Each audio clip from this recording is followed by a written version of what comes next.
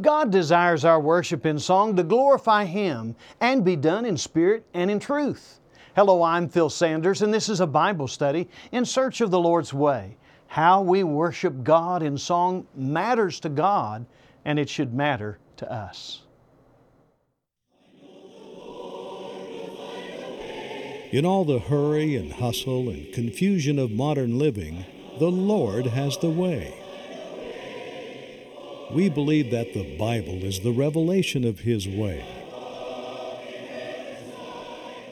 We invite you to join us in search of the Lord's way with Phil Sanders. Welcome to In Search of the Lord's Way. We're here to search God's Word for the truth. Because the Bible is inspired of God, we know it will lead us to what is right. God's Word is a light to our paths and a lamp to our feet, Psalm 119, 105. And that's why we go to it again and again. Thanks for spending time with us. We love to hear from you and want to be a part of your life each week. I love to sing hymns. I have my favorites, and I'm sure that you do too. I can't remember a time when songs like Amazing Grace or The Old Rugged Cross weren't a part of my life. Jackie and I had the song Be With Me, Lord, sung at our wedding, only we changed the words, Be With Us, Lord. Jackie and I sang spiritual songs with our 4 children because we wanted to instill in our daughters the love that we had for God. Hymns and spiritual songs praise God, teach valuable lessons, and stir the heart. Singing involves the heart, the mind, and the lips to praise God and to build up one another. The Lord blessed us greatly when He instructed us to sing from our hearts. Some of the most memorable moments of my life were spent worshiping God in song. The music of the church provides a blessing, but it also has challenges. Many focus on what they like in songs and lose sight of what the Lord desires. Others go beyond what the Lord asks. Since the Lord seeks for those who will worship Him to worship Him in spirit and in truth, it's necessary to ask what the will of God is. What is the Lord's way for us to worship Him in song? Now, we offer the information on this program free, and if you'd like a printed copy of our study and live in the United States, mail your request to In Search of the Lord's Way, Post Office Box 371, Edmond, Oklahoma 73083, or send an email to searchtv@searchtv.org. Or you can call our toll-free telephone number and we'll pay for the call. That number is 1-800-321-8633. We also stream this program on our website at searchtv.org and on YouTube. Larry Owsley will lead the Edmond Church in song, and then we'll read from Ephesians 5, 17 to 21.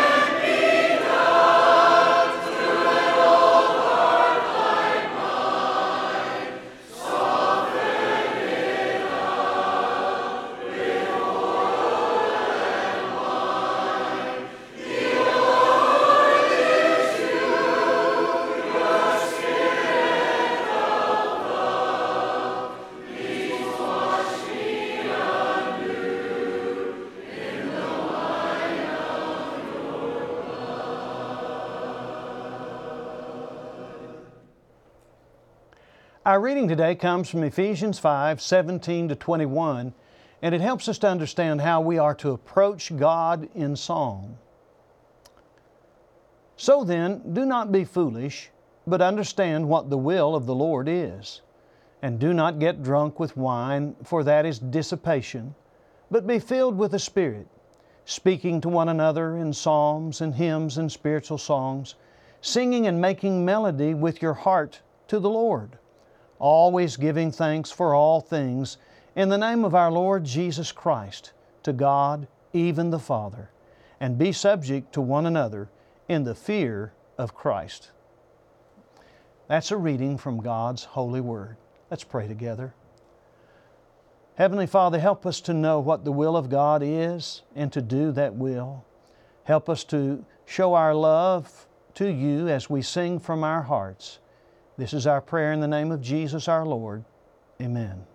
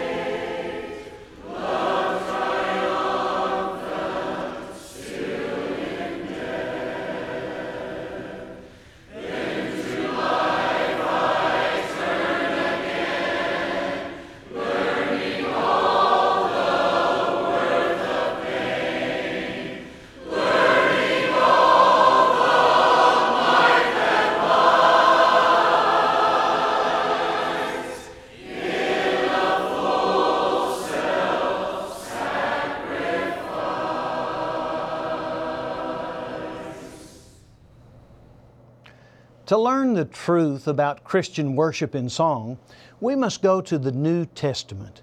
So let's review the relevant passages pertaining to musical worship among Christians. The first mention of singing a hymn in the New Testament is found in Matthew 26:30 and Mark 14:26. The Lord instituted the Lord's Supper, and after singing a hymn, they went out to the Mount of Olives. In Acts 16:25, Paul and Silas were beaten and thrown into prison with their feet in stocks for the healing of a servant girl. And the Bible says, but about midnight, Paul and Silas were praying and singing hymns of praise to God, and the prisoners were listening to them. Now, so far, we've only seen simple statements of people singing.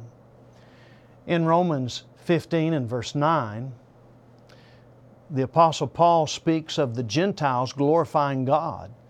As it is written, therefore I will praise you among the Gentiles and sing to your name. Well, this quotation emphasizes how a congregation together with one voice glorify God. Romans 15 verse 6. In 1 Corinthians 14, there are two references to singing. Verse 15 says, what is the outcome then? I shall pray with the Spirit, and I shall pray with the mind also. I shall sing with the Spirit, and I shall sing with the mind also. Now here, the emphasis in singing is on the Spirit and the mind. Verse 26 says, what is the outcome then, brethren? When you assemble, each one has a psalm, has a teaching, has a revelation, has a tongue, has an interpretation. Let all things be done for edification. The early church edified each other by teaching songs.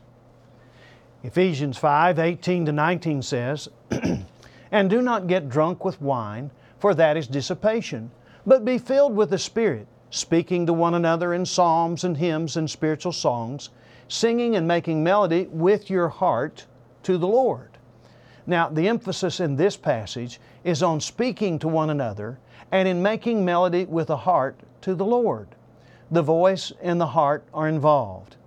The idea of playing instruments in worship is absent. There were no choirs in those days because everyone was to sing. Colossians 3 and verse 16 is a similar passage.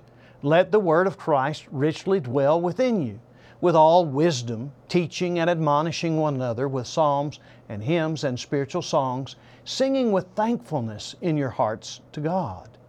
Now, the emphasis again is on singing words that teach and admonish. These are activities that require the heart, the mind, and the lips. The writer of the book of Hebrews twice mentions praising God in song. First, Hebrews 2 and verse 12 quotes from Psalm 22:22. I will proclaim Thy name to my brethren. In the midst of the congregation I will sing Thy praise. Again, the idea is verbal, proclaiming and singing.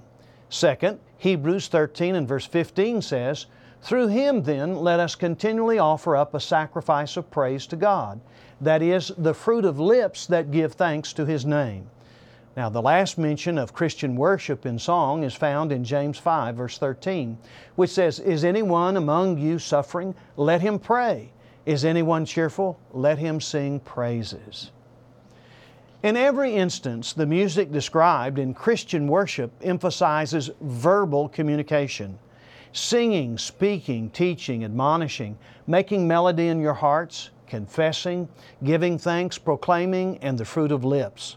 The clear instruction of the New Testament is that we should sing from our hearts praise to God. Now, instruments of music cannot speak, teach, admonish, give thanks, praise, proclaim, confess, or make melody in your heart. Instruments of music fail to do any of them, and that's why they become additions.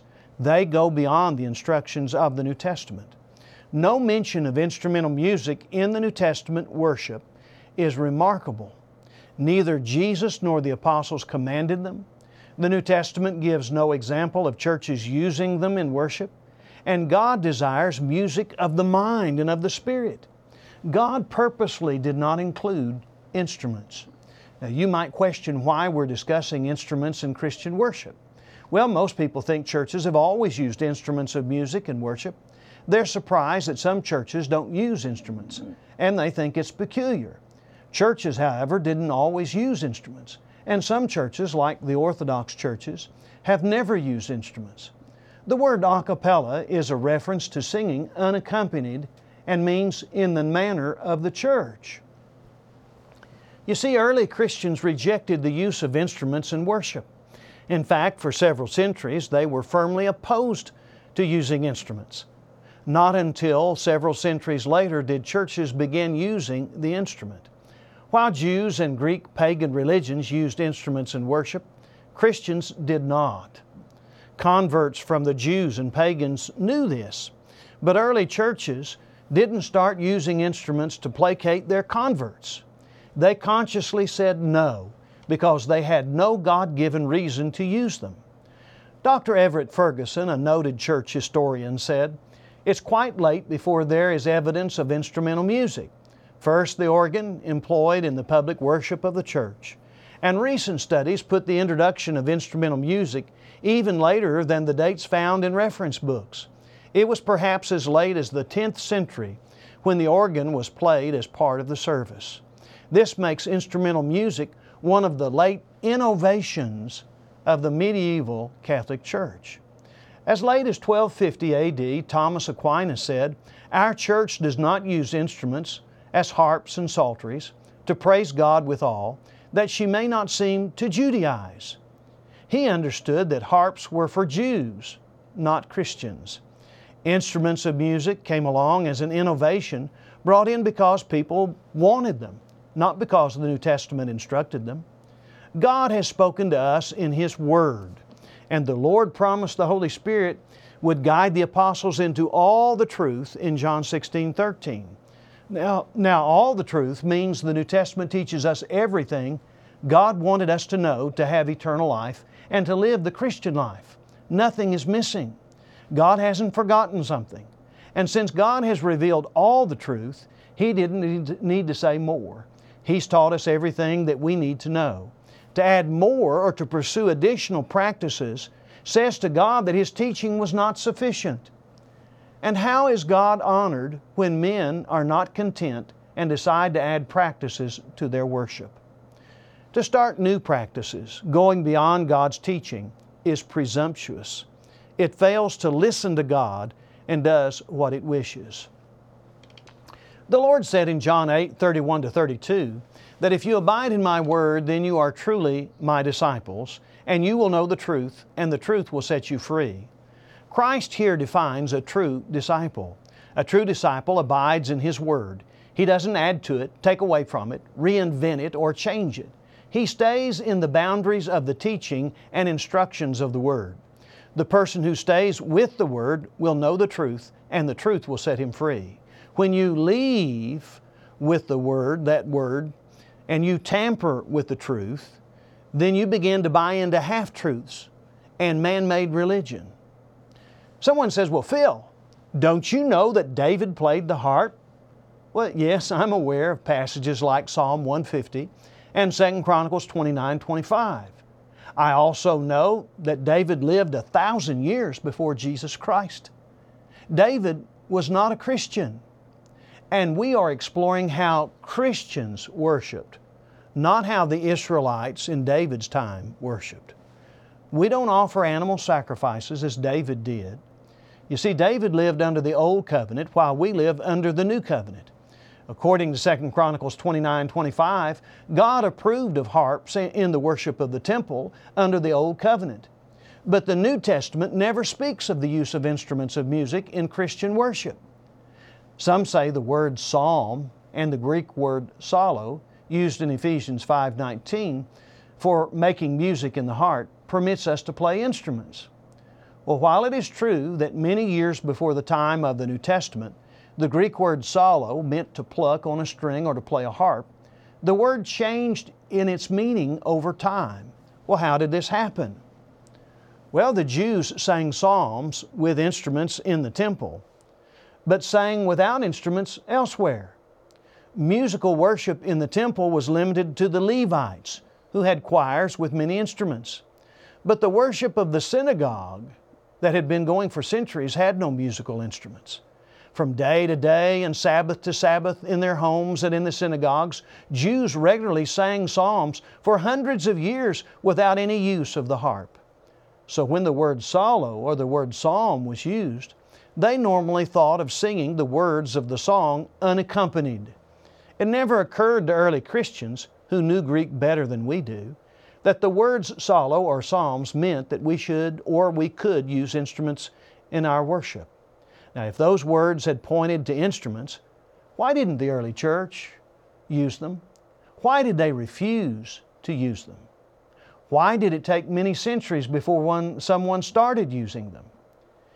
You see, others ask, well, Phil, aren't people playing harps in heaven? Yes, John's visions found in the highly figurative book of Revelation speaks of harps in heaven.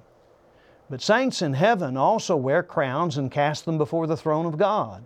Angels and people in heaven say many things in heaven that we're not allowed to say on earth. 2 Corinthians 12 and verse 4. You see, heaven and earth are very different. Now, our task is not to imitate the worship in heaven, but to obey Jesus and His teachings in the New Testament. If harps in heaven means the church ought to play harps, why didn't the apostles in the early church understand they were supposed to play them? Why did they refuse to play them for centuries? Someone says, well, the Bible doesn't condemn playing a piano. Well, that's true. It doesn't say that. But neither does the Bible specifically condemn burning incense, praying to Mary, using roast lamb in the Lord's Supper, offering animal sacrifices today, substituting sprinkling for immersion in baptism, or baptizing infants. Just because the Bible doesn't specifically condemn something doesn't mean that God approves it. The Word of God is all sufficient, containing all that God wants us to believe and to practice. If God wanted us to use instruments in the church, He would have told us to do so. Using instruments of music in worship comes not from God, but from men. The right question is not, where does the Bible condemn an instrument in worship? But rather, where does the all-sufficient Word of God authorize using instruments of music in Christian worship? You see, to act without God's permission or instruction is presumptuous. Now, if the Bible included everything that God condemned, it surely would be too large to carry. The Lord chose to instruct us in positive terms what His will is for worship. He has shown us the way which rules out other ways. There is one baptism, Ephesians 4 and verse 5, and that means there are no other approved baptisms. The Bible says there is one gospel in Galatians 1, 6-9, and condemns any other gospel. The Bible says there is one body or church in Ephesians 4 and verse 4 and chapter 1 verses 22 and 3. That means there cannot be other approved churches. The specific instruction to sing means one should sing. There is no authority for us to add other forms of music. When God instructs us through His Word, He tells us what He wants. We shouldn't expect God to exclude all other possibilities with a series of don'ts. If I order fried chicken and mashed potatoes at my favorite restaurant, I expect the waitress to bring just what I ordered. If she brought me liver and onions, I'd say to her, "This is not what I ordered. I ordered fried chicken and mashed potatoes." You see, telling her what I specifically want excludes everything else. Wouldn't it be ridiculous if I read the menu and told her everything I don't want? We should hear God and do what God wants. Let's pray together. Heavenly Father, we are thankful that You have given us Your Word, and it has taught us what You wish for us to do and for us to believe and for us to be. Help us always to put ourselves aside and to do Your will and Your will alone. In Jesus' name, amen.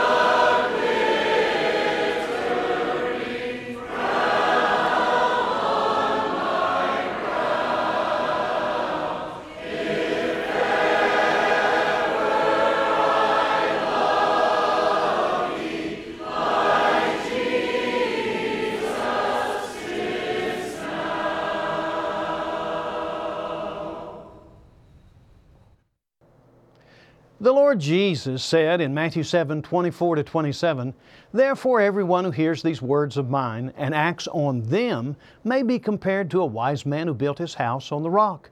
And the rain fell, and the floods came, and the winds blew and slammed against that house, and yet it did not fall, for it had been founded on the rock.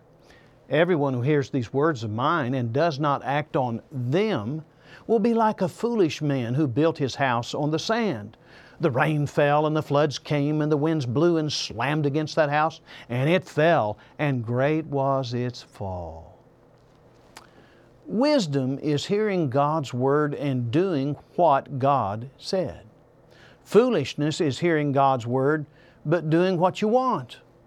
The New Testament reveals the Lord's instructions about singing in Christian worship. Not one word is said about using instruments of music. There weren't any used in church for hundreds of years. Now let's put singing in worship on one side and singing with instruments on the other. They're different, aren't they?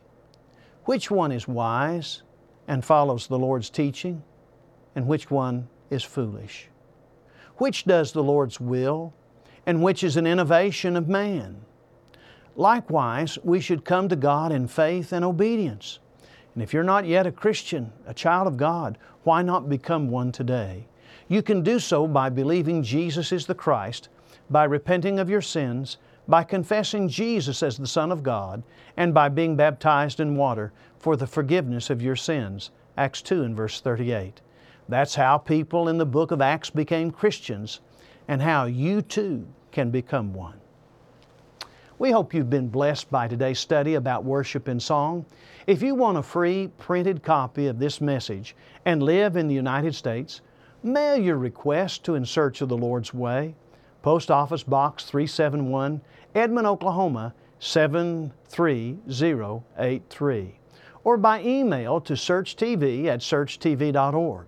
Or you can call the Search Office toll-free at 1-800-321-8633. Now, all our programs also appear on our website at searchtv.org. And there's also a schedule of our programs and a map with the location of churches that are in your area, and they can be found on searchtv.org. Now, you can watch Search anytime on YouTube. We do ask that you subscribe to our channel, Search TV Ministry, and when you watch the program, be sure to like them. That helps us to spread the program around and more people will see it. We also offer free Bible correspondence courses.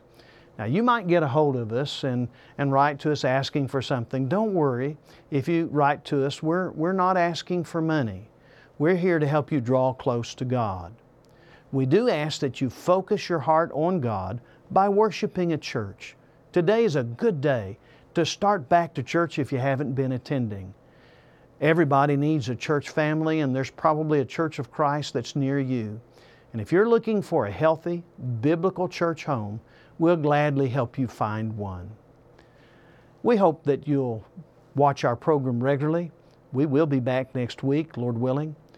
So keep searching God's Word with us. Tell a friend about this program. Let them know that you're watching and that you want them to watch.